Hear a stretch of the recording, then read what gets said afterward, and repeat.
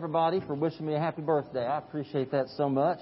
I was listening to your children's sermon, Ben. I kept thinking, now, what song is Robin going to play that ties into taxes and, Caesar? And so I was very surprised. Thank you so much.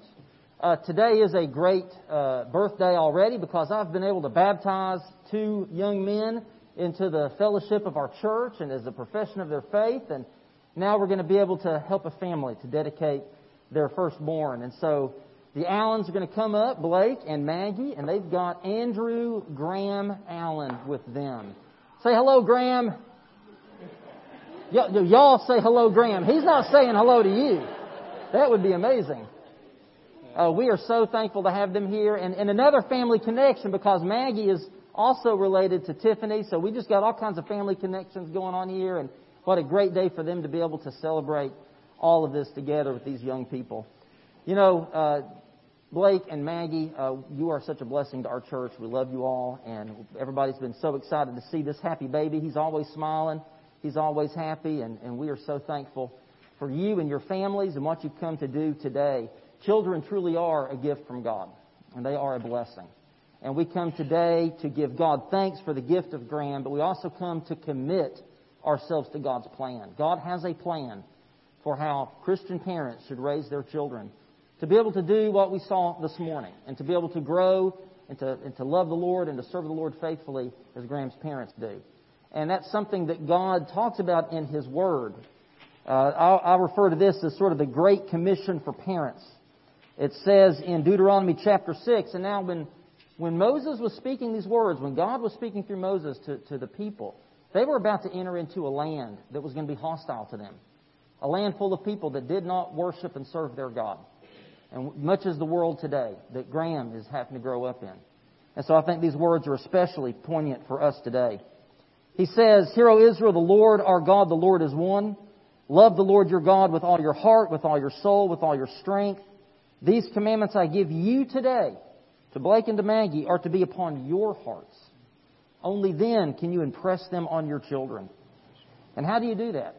He says, talk about them when you sit at home, when you walk along the road, when you lie down, when you get up. Tie them as symbols on your hands, bind them on your foreheads, write them on the doorframes of your houses and of your gates. In other words, surround your children with the Word of God. And I know you've already begun to do that with Graham, and I know you will continue to do that with Graham. And thankfully, this is something that even though the responsibility of it is yours, you don't have to do it alone. You've got family. You've got a church family that loves you and will be there to support you, to encourage you, to equip you, and to reinforce the things you're teaching Graham through Sunday school and through other children's ministries and just through the lives of the people that he witnesses day in and day out. And so with all of that being said, I want to give you a charge, a very sacred and solemn charge before God and this church. Since you have come to dedicate yourselves and your son, Andrew Graham Allen, to the Lord. In so doing, you are committing yourselves to the task of raising him in the name of Jesus Christ. You will receive help from this congregation, your family and others, but as his parents, you do have this very solemn responsibility. So I charge you to commit yourselves faithfully to this responsibility with wisdom, patience, devotion, understanding, and love. Having so purposed in your hearts, do you in the presence of this church and the Lord God solemnly promise to strive in training your son in love toward God and in the Lordship of Jesus Christ? We do. Amen. As I said, the responsibility rests on them, but it's shared with us as well. And so I charge us as members of this congregation to dedicate ourselves to prayer, to create a Christian environment both in this church and in the larger community such that Graham will be raised to know, love, and one day follow Jesus as his Lord and Savior, to experience being spiritually adopted into the everlasting family of God. If you join me in accepting this responsibility, would you say, we will? Amen. Now, Blake and Maggie, I've got a certificate here that the three of us have signed about today and this commitment that you have made and that the church has made as well. There is a handkerchief so that when he is ready to do what we've seen this morning, he can have that so that he can also be baptized. And then this wonderful rhyme storybook Bible for him to enjoy, y'all reading to him now because he can't read or speak yet, which is why I was asking you to say hello to him, just making that clear. He is a rather remarkable young man already, though. And I want to pray with all three of you. Let's pray together. Father God, we thank you for the gift of new life. That Graham is here, brings a little bit of light into this world. It makes it a better place. And Graham is here in this world with the hope that he will come to faith in Christ and spend eternity with his parents in the world that is to come.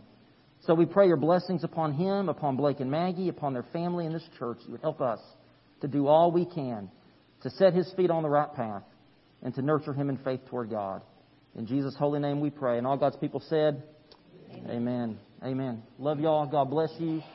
Thank you so much. And thank you to these families for being here and for worshiping with us today. We are grateful to have you. Well, I started a sermon series last Sunday. I don't do this very often. And we introduced it, and then I'm stepping away from it this week and not talking about spiritual gifts. I had put down 2 weeks for spiritual gifts, so, I'll just have to, you guys just bring a lunch and be ready to just, hunker down next Sunday. But I'm going to talk about something that God has been laying on my heart over the past few days. Like I'm sure every one of you, I was shocked and appalled by the events in our nation this week. And I don't just mean the riots at the Capitol, although certainly that was shocking and appalling and deeply distressing. As I watched that, shock gave way to sadness, which gave way to grave concern, which really kind of started to give way to despair. Because that came on the heels of two elections that didn't go the way I wanted. And I don't think anybody here would be surprised to hear me say that. I don't stand up here and talk about who I vote for or who you should vote for, but I think everybody here knows that I vote my Christian values and I vote in what I believe to be in accordance with the Word of God. So it shouldn't surprise you that I was disappointed. It came on a day when Joe Biden was named President-elect. And to be honest, as I look at the events of this past week, and then since then, the continued division that's being driven by groups like Amazon and Apple and Google and Twitter, just driving deeper division into our country and causing even more unrest and distrust and frustration, it feels like my country is coming apart. It feels like it's being torn apart before my very eyes, and maybe you feel that way as well. But in the midst of all of this, I spent some time praying. I finally said I have to turn off the computer. I have to turn off the TV. I need to pick up the Word of God. I need to spend some time with my Lord because I'm just getting more worked up. I'm just getting more upset. And God spoke to me, and He reminded me of something Wednesday. All of this happened on Wednesday for the most part. You know what else happened on Wednesday? It was Epiphany. It was the day in which we celebrate the coming of the wise men, the Magi, to worship a newborn king. And He wasn't just born King of the Jews. And the fact that these Magi from the East, they weren't Jewish, they came to worship this king, speaks to the fact that Jesus isn't just the King of the Jews, He's the King of the world. He's the King of the universe. The cosmos is His court. There is no corner of creation that does not fall under His rule and His reign. And God reminded me that while I am a citizen of the United States and I am beyond grateful to have been born where and when I have been born, I love my country. I love studying its history. I love the values upon which this country was founded. I love the vast expanse of this nation and how beautifully it reflects God's wonders and the diversity of creation. I love the way Americans have fought for and preserved liberty, not just for ourselves, but for others. I love that. But God reminded me, my primary allegiance is not to the United States of America. Certainly not to its government, no matter who's in power. My primary citizenship is in the kingdom of God. My allegiance is to the King of Kings above all others. And everything that I pray for and hope for and dream for and work for as an American is because I belong to Jesus. And I serve Him. And everything that I do to be a good citizen of America is first and foremost because I want to be a good citizen of the kingdom of God. And I want to bring glory to my Lord and Savior Jesus Christ. It grieves me that I needed to be reminded of this. But it's so easy to get distracted. It's so easy to get discouraged, to get caught up in earthly affairs, which, don't get me wrong, many of them are important. Many of them are not. And sometimes it's hard for us to tell the difference between the two when we're being shouted at and yelled at and talked to from all sides all the time. But we cannot even let the good concerns of our lives and the right concerns for our nation, we can't let them overshadow the eternal concerns of the kingdom of God, especially when it comes to the eternal destiny of the souls of men and women and boys and girls and to the glory of King Jesus. That should always be our first burden and concern. We are called to make disciples of Jesus. And if we get more worked up and upset over who does or doesn't win elections than we do over who does and doesn't give their life to Jesus Christ, something's wrong in here. So I turned to God's Word, and I believe that He led me to the book of Micah. And I want to use Micah to help us identify the underlying problems that's facing our nation and to point us toward God's answer to it. And I want to suggest what our King Jesus would have us to be and do as His kingdom people on mission in a turbulent time. Micah was a contemporary of Amos. If you remember, we spent time going through the book of Amos this past summer. And like Amos, Micah was a country boy. He was a farmer. He wasn't a city kid. He wasn't a highly trained or educated man. And if you remember, God called Amos to go to the northern kingdom of Israel to preach His message. Well, He called Micah to the southern kingdom of Judah to preach His message. Now, let me just pause for a minute and say we can't fall into the trap of thinking that America is some kind of inheritor of Israel's position as God's holy nation. We are not a new Israel or a replacement for Israel. And we can learn, but that being said, I think that we can learn a lot from Israel. As a nation that did belong to God, as a nation that was formed by God and blessed by God and used by God, but became so corrupt and wicked that God brought punishing judgment upon them, allowing pagan nations to capture their land and take the people away as captives into exile. I do believe that America has received special blessing from God and has been used by God in many ways. We're not perfect by a long shot. But I do believe that God has been at work in and through our country. And so as we read these passages, I want us to watch for how descriptive this is for our own culture and country today. Micah begins by addressing the nation as a whole. He speaks against, next, the political and the religious leaders. We're going to look at all three of those. In chapter 1, I'm just going to summarize this. It highlights how God basically says, I've had it with you. I've had it with Israel. I've had it with Judah. I've warned you, don't make me come down there. Well, guess what? I'm coming down there. And I'm going to deal with you because you won't repent. You won't change your ways. And so He's going to come down and deal with His wayward children. And He's going to bring judgment and destruction upon them because they have so turned their backs on God. Well, then we come to Micah chapter 2. Let's look at verses 1 and 2 together. Woe to those who plan iniquity, to those who plot evil on their beds. In other words, they're laying up all night long, just dreaming up evil schemes. At morning's light, they carry it out because it is in their power to do it.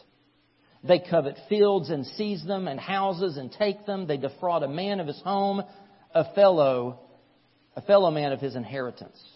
So here we get a sense of the heart problem in Judah and Israel. It's at the root of their bad behavior. He says they're inventors of wickedness. They're oppressing each other for power and money. And I want you to notice how in chapter 1, basically what God says in chapter 1 is that they have abandoned their covenant with God. First, they turned their back on God, and then they turned to idols, basically breaking the first 4 commandments in chapter 1. But then in chapter 2, Micah points out that not only have they abandoned the covenant, they've abandoned the commandments. And that's what happens. When you break those first 4 commandments, when you abandon God as the only God on the throne of the world and of your life, you know what you're going to do next? You're going to start breaking the other 6.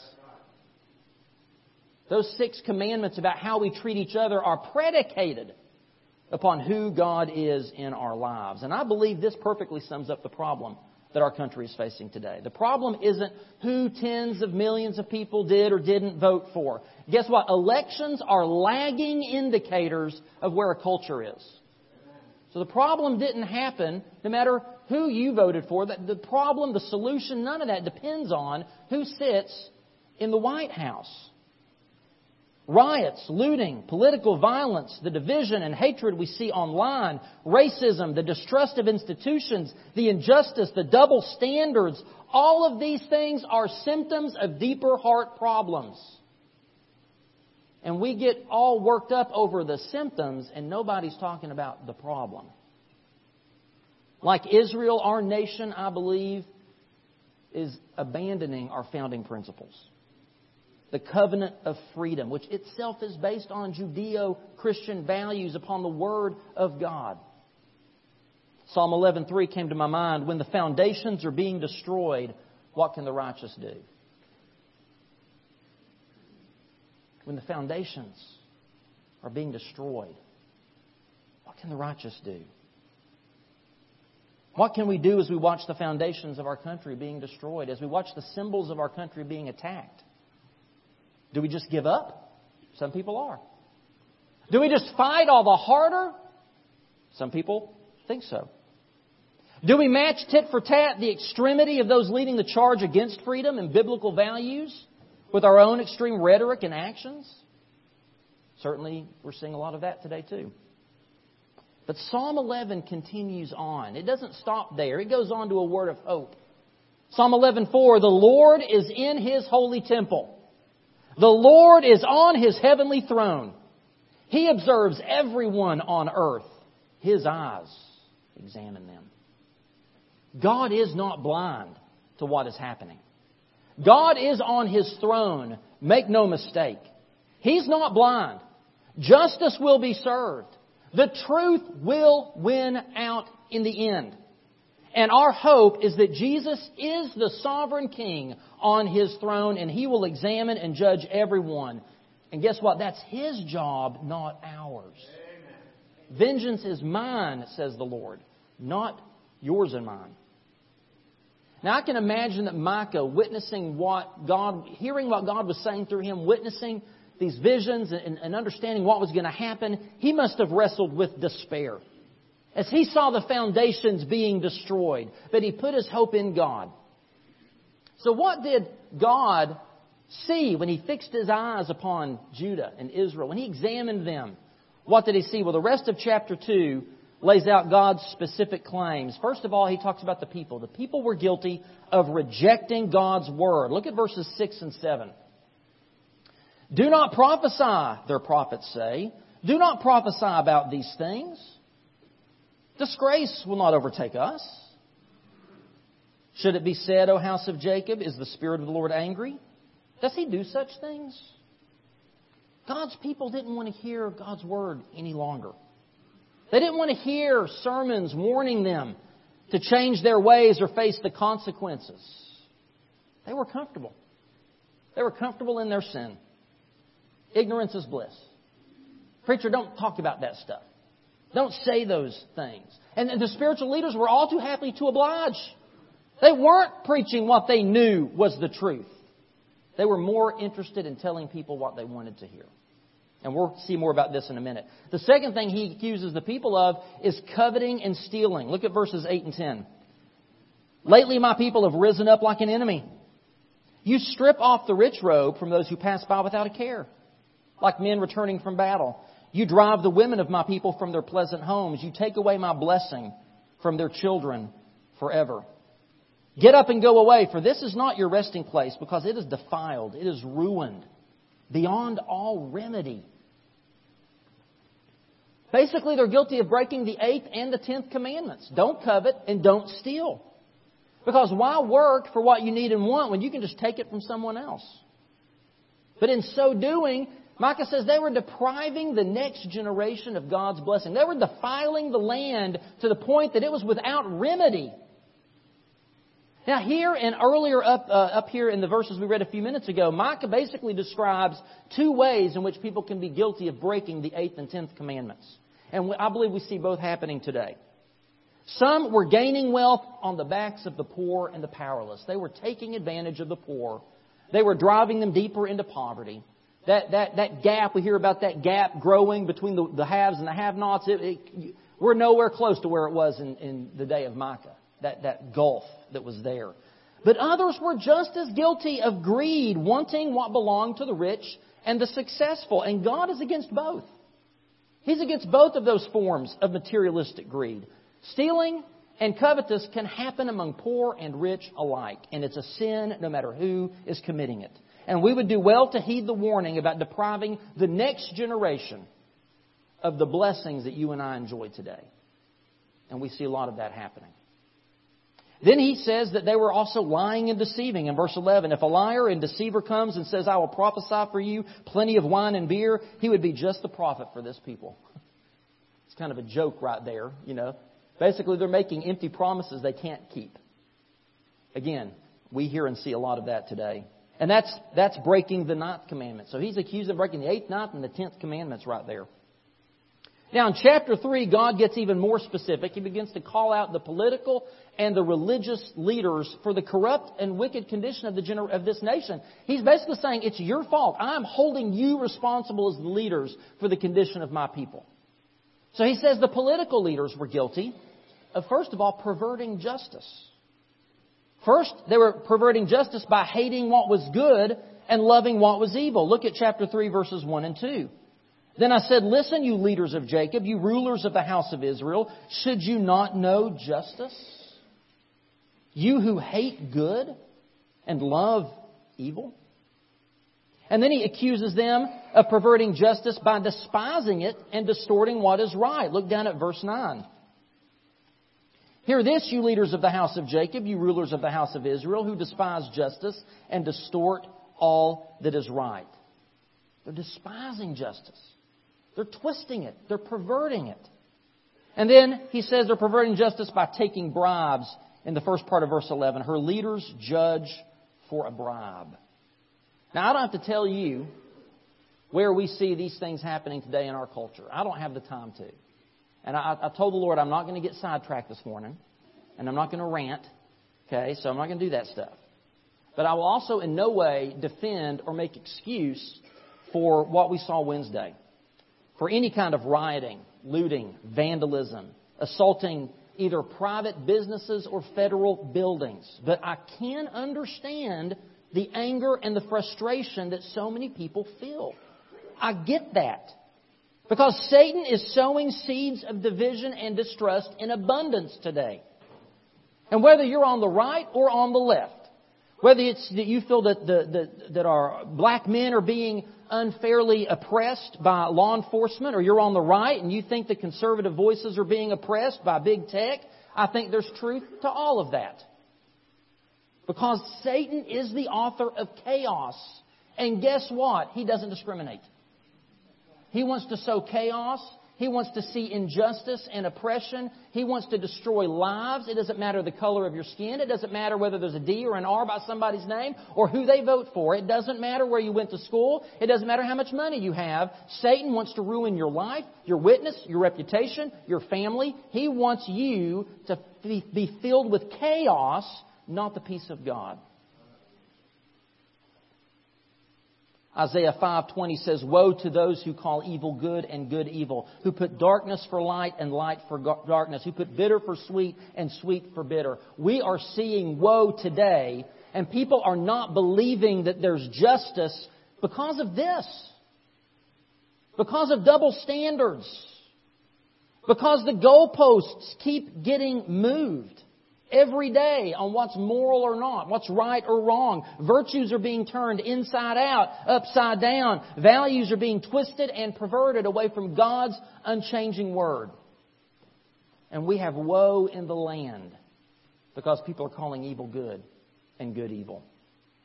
They were perverting justice. Secondly, they were abusing their power. And they were doing it by devouring their own people for personal gain. Look back up at verse 2. He goes on to say, who tear the skin from my people and their flesh from their bones, who eat my people's flesh, strip off their skin, break their bones in pieces, who chop them up like meat for the pan, like flesh for the pot. He's getting pretty descriptive there in that little parable, isn't he? He's making a point. He's saying that the leaders of the people are devouring them. It's like they're eating them up for dinner. They're abusing their power. And they're also doing it, in verse 10, he says, by resorting to violence and wickedness in order to maintain their power. He says in verse 10, who build Zion with bloodshed and Jerusalem with wickedness. Again, I think we see the same things happening today. It seems like that so many of our leaders only care about people or causes when it benefits them personally or financially. When it's to their benefit, they will speak up for one thing and against another. But when the tables are turned, they do the exact opposite. I think that for too many people, they look at us and see that we're only worth the votes that we cast or the dollars that we spend. They abuse their power and they devour up the people they're supposed to be serving. Not everybody. I'm speaking in generalities here. Understand that. Not everybody is like that. But the third thing he accuses Israel's leaders of is embracing pride. Because as wicked and corrupt as they were, they still had the gall to cry out to the Lord as if they had done nothing wrong. Look at verse 4. Then they will cry out to the Lord, but He will not answer them. At that time, He will hide His face from them because of the evil they had done. And then in verse 11, he says that they denied they were even guilty of anything worthy of God's judgment. Look at the end of verse 11. He says, yet they lean upon the Lord and say, is not the Lord among us? No disaster will come upon us. And we see the same hubris, pride, and arrogance today as leaders will advocate for the destruction of innocent life, deny the basic truth that God has made us male and female, devalue people made in God's image because of their ethnicity, education, or income level, and make a mockery of God's ordained institution of marriage, all while they claim to speak for God, quote Scripture when it suits their needs, and dare ask for God's blessing on it all. And God says, I will not listen.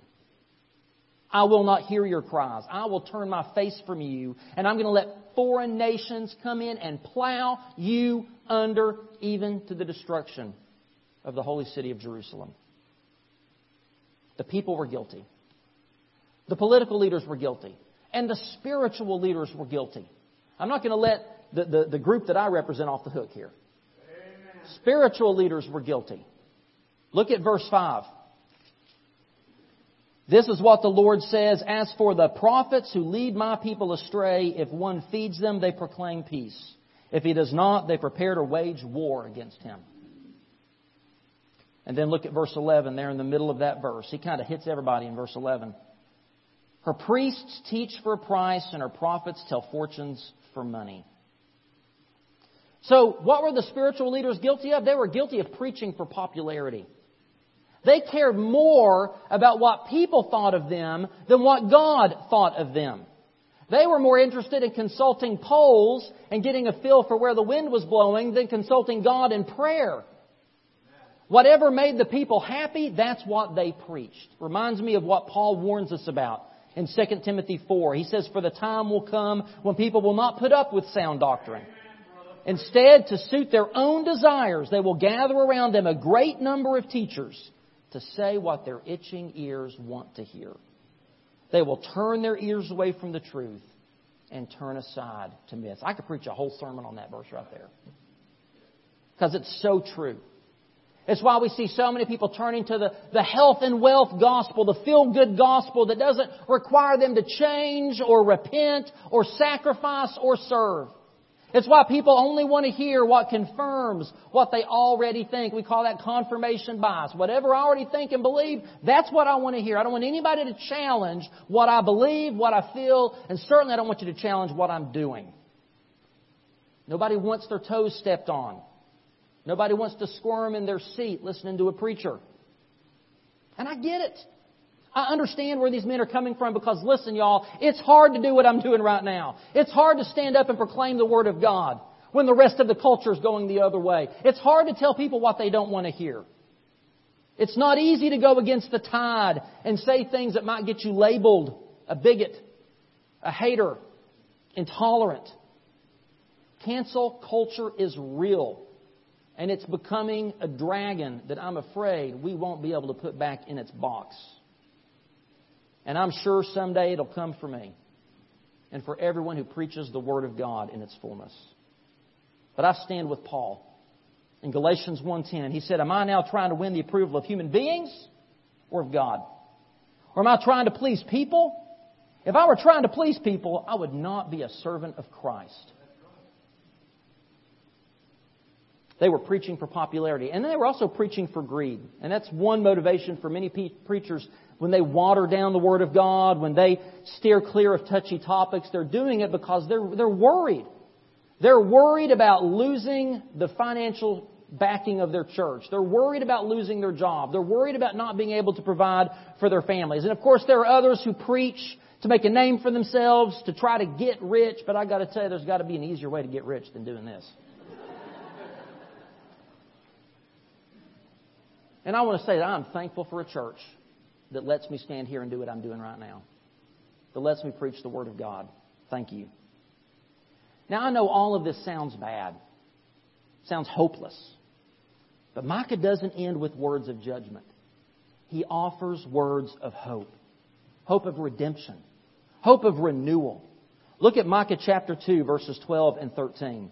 He says, in the midst of all of this accusation, I will surely gather all of you, O Jacob. I will surely bring together the remnant of Israel. I will bring them together like sheep in a pen, like a flock in its pasture. The place will throng with people. One who breaks open the way will go up before them. They will break through the gate and go out. Their king will pass through before them, the Lord at their head. Now, our nation, I believe, is about as divided today as it's ever been. But we're nothing like Israel. Israel had a full-blown civil war, and they split into two nations. Two nations that hated each other and distrusted each other and fought bloody battles against each other. Yet here God promises to unite them, to bring His sheep together into one pen. And He says no human leader can accomplish this. He says the Lord Himself will be at their head. He will rule over them and lead them. He will be the shepherd to tend to their needs. Now, throughout Israel's history, they've been looking for this coming king who would be born of the tribe of Judah. Later on, they understood he would come from the family of David. He would rule God's people with justice and extend the blessings God promised Abraham to all the world. He would be the one to heal their wounds.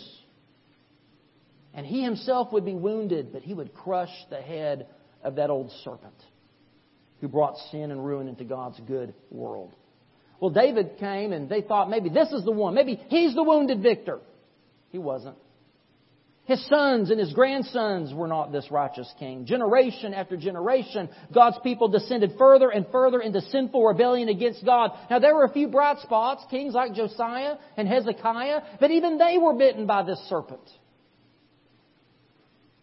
So look at Micah 5, verses 2 and 5.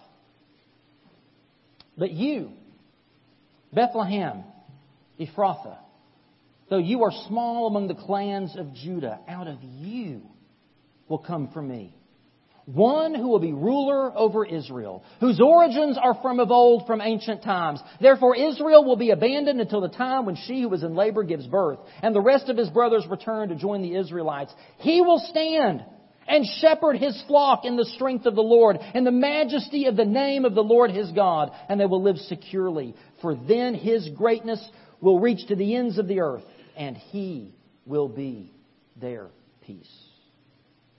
The king they were looking for had not yet been born, but His origins are from of old, from ancient times. And when He comes, He will be born in Bethlehem, the least, the smallest of the tribe of Judah. And He will be the good shepherd, strong in the majesty and strength of the Lord God. And because of His greatness, His people can live in peace and security. Guess what? King Jesus has come. And He is on His throne. And when we follow the leading of our good shepherd, we can live in security. We can rest in peace. We can be sustained by His great majesty and strength no matter what is happening around us. You know, when Jesus came the first time, He came in unexpected ways. He came into a world and a culture that was just as corrupt and wicked and broken as Micah's and as ours today. You know, sin really hasn't changed since the Garden of Eden. Sin is sin. And we keep falling into the same destructive patterns. And when Jesus came, Jewish society was divided not into north and south. They were divided into 4 competing groups and philosophies. And I want to touch on these very briefly. The first is the Zealots. They believed in taking up arms to fight for the Messiah. We see Zealots today. The riots, the cancel culture, all that is the way of conflict, using the world's methods, not the kingdom of God, to accomplish good. Zealots believe the ends justify the means, and they see people as the enemy, whereas Paul told us we war not against flesh and blood, but against principalities and powers in high places. Zealots see conflict and victory from worldly perspectives. They believe you win no matter the cost or the casualties. And there were zealots in Jesus' day. He called one of them to be his disciples, one of his disciples. The second group is the Pharisees. They desired to purge themselves of undesirables and sinners. They believed that doctrinal and ritual purity were needed, had to be restored if the Messiah was going to come. And too many churches and Christians today are like Pharisees. If you don't agree with me, not necessarily the Bible, if you don't agree with me, if you don't agree with what I think and the way I do things, you're not welcome. These people believe that Christianity is first and foremost a moral system. They believe it's about saying and doing the right things in the right way. Listen, Jesus' harshest words were reserved for Pharisees. Because the Pharisees were students of the Word of God. They knew the Scriptures. They were so close to understanding, but they were blind. They failed to see that they were just as sick and in need of the great physician's healing as the worst of sinners. And Jesus had His harshest words for them. The third group were the Sadducees. They wanted to appease the powers that be, namely Rome. They believed you go along to get along. They put their emphasis on maintaining their religious traditions and rituals. They didn't worry about the riffraff. Who cares whether normal, everyday people are living according to the Word of God or not? We just need to go along to get along. If that means we change our morals and our doctrines to conform to the pattern of the world, that's fine so long as we can keep meeting and singing our songs and keeping our titles. They had a form of godliness. They could look and sound the part, but they denied the power thereof. And the fourth group were the Essenes, which basically were like sort of ancient Amish. They just withdrew from the culture. They just went out and they formed their own little conclave, and they just said, the ship is sinking, abandon all hope, but we're going to get on this little lifeboat over here and at least save ourselves. I see all 4 of these groups today. There are people that act like zealots, people that act like Essenes. Let me just withdraw from everything, just me and my little family, and we're just going to be fine. There are people who are like the Sadducees. They sacrifice doctrinal integrity and they just go along with whatever is culturally acceptable today and politically correct just so they can keep doing their thing. And then you've got Pharisees, which are judgmental and critical, and if you don't look right and act right, then they're going to look down their nose at you. And you know what Jesus did? Jesus abandoned all 4 of these. He didn't belong to any of these camps. He came to offer a different way, a narrow way. And if we are truly following Jesus on His path, then we must bear the cross of self-denial and sacrificial love. It makes me think of Moses leading Israel through the parting of the Red Sea. You've got the right, you've got the left. You've got these people bickering and these people over here. But in the middle is Jesus leading His people through to the promised land. This world is not our home. We are pilgrims passing through, and we have to discern and display the grace and the truth of Jesus, walking in love while firmly holding out the word of truth.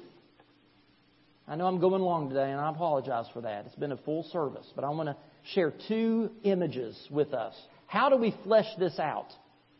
What does this mean for Jesus to be our King and for us to follow Him through the parting of the chaos of our world? He gives us 2 images in the Sermon on the Mount to help us walk this narrow path. The one is salt and the other is light. I've talked about this and I mention this every time we do a baptism. This is the image. It's on the back of the t-shirt that everybody who's baptized gets. This t-shirt says, "Be salt and light" on the front of it.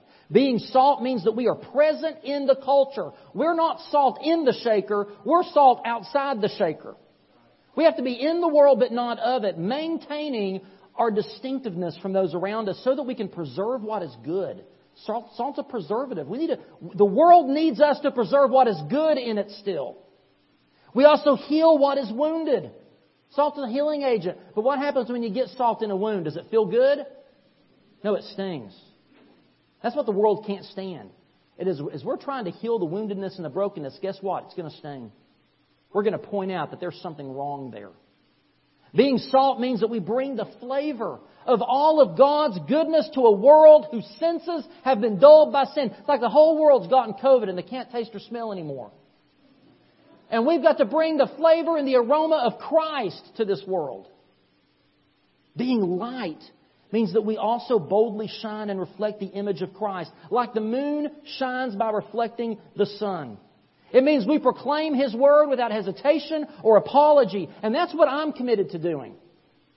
And that means that we're going to be more like pilgrims in a strange land than we've ever felt. And the rest of the Sermon on the Mount fleshes out what it means to be salt and light. It means that sometimes we're going to be hated and persecuted for standing on God's Word. And it means that when we are, we don't lash out, hit back, throw ugly words right back at them. We turn our cheek. We go the extra mile. We pray for them and love them anyway. It means that we watch our words because words can kill someone's spirit or reputation. The cancel culture mentality today is the antithesis of the way of Jesus Christ. It means that we don't needlessly turn to man-made systems to resolve our differences. It means we keep our vows and our promises even when it's hard. It means we put others before ourselves and give to those who can never repay because Jesus gave Himself to us and we never could deserve it and we can never pay it back.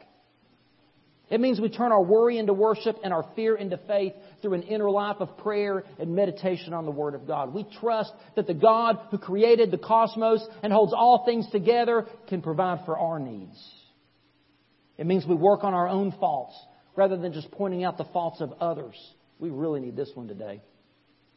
Listen, there's always enough blame to go around, and I hope I've made it clear that I'm not standing up for any one side or just laying the blame on any one side. There is blame to go around to all of us. It is so easy to point to them and to those over there on that side as the problem, all the while denying we have problems of our own. We need to be just as quick to address the plank in our eye as we are the speck of dust in someone else's eye. Ultimately, it means that we bear the fruit of Christ-likeness. It means that we're loving and joyful and peaceful. It means that we're patient and kind and good and faithful and gentle and self-controlled. Especially when others are vengeful and spiteful and intolerant and judgmental and unfair. That doesn't give us an excuse to be like them. That's all the more reason when it's darker around us, we need to shine the light of Christ brightest. Don't give in.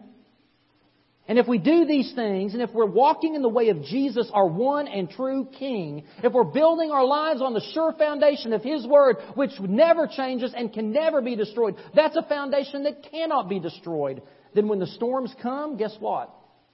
We're going to come out okay in the end. If Jesus is our King, it changes everything.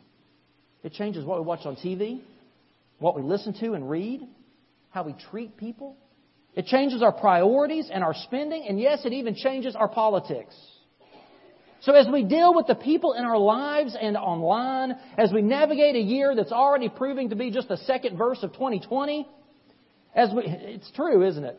As we find ourselves frustrated and tired of it all, and y'all, I am so frustrated and tired. Let's look to Jesus. Let's walk in His ways.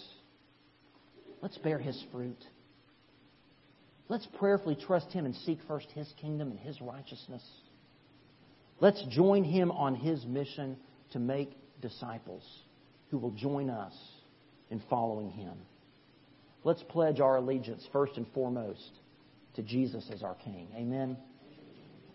Now this morning, Jesus may not be your King.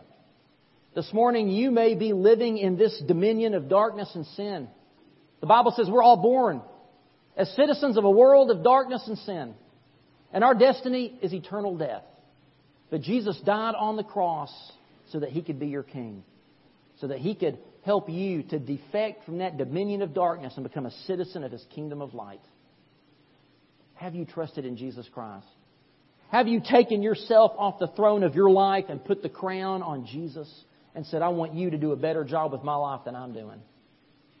I can't control my tongue, Jesus, but maybe you can. Amen?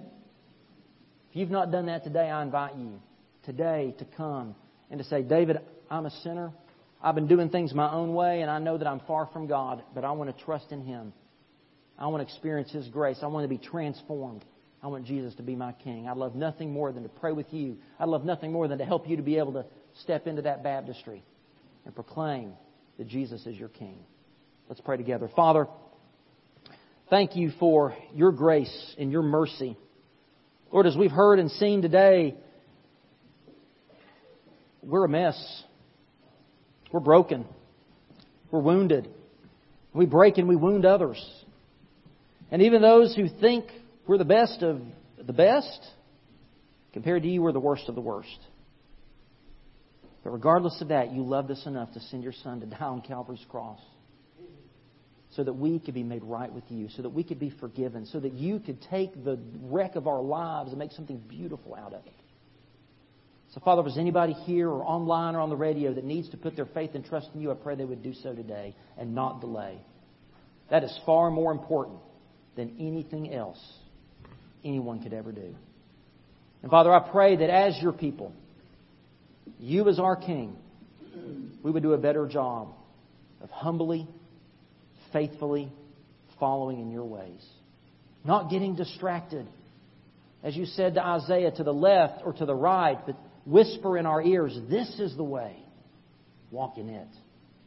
Help us to walk in your way, even as we work and serve. And yes, even as people get involved in politics, Lord, may we do it as servants of Christ and His kingdom, first and foremost. In Jesus' name we pray. Amen.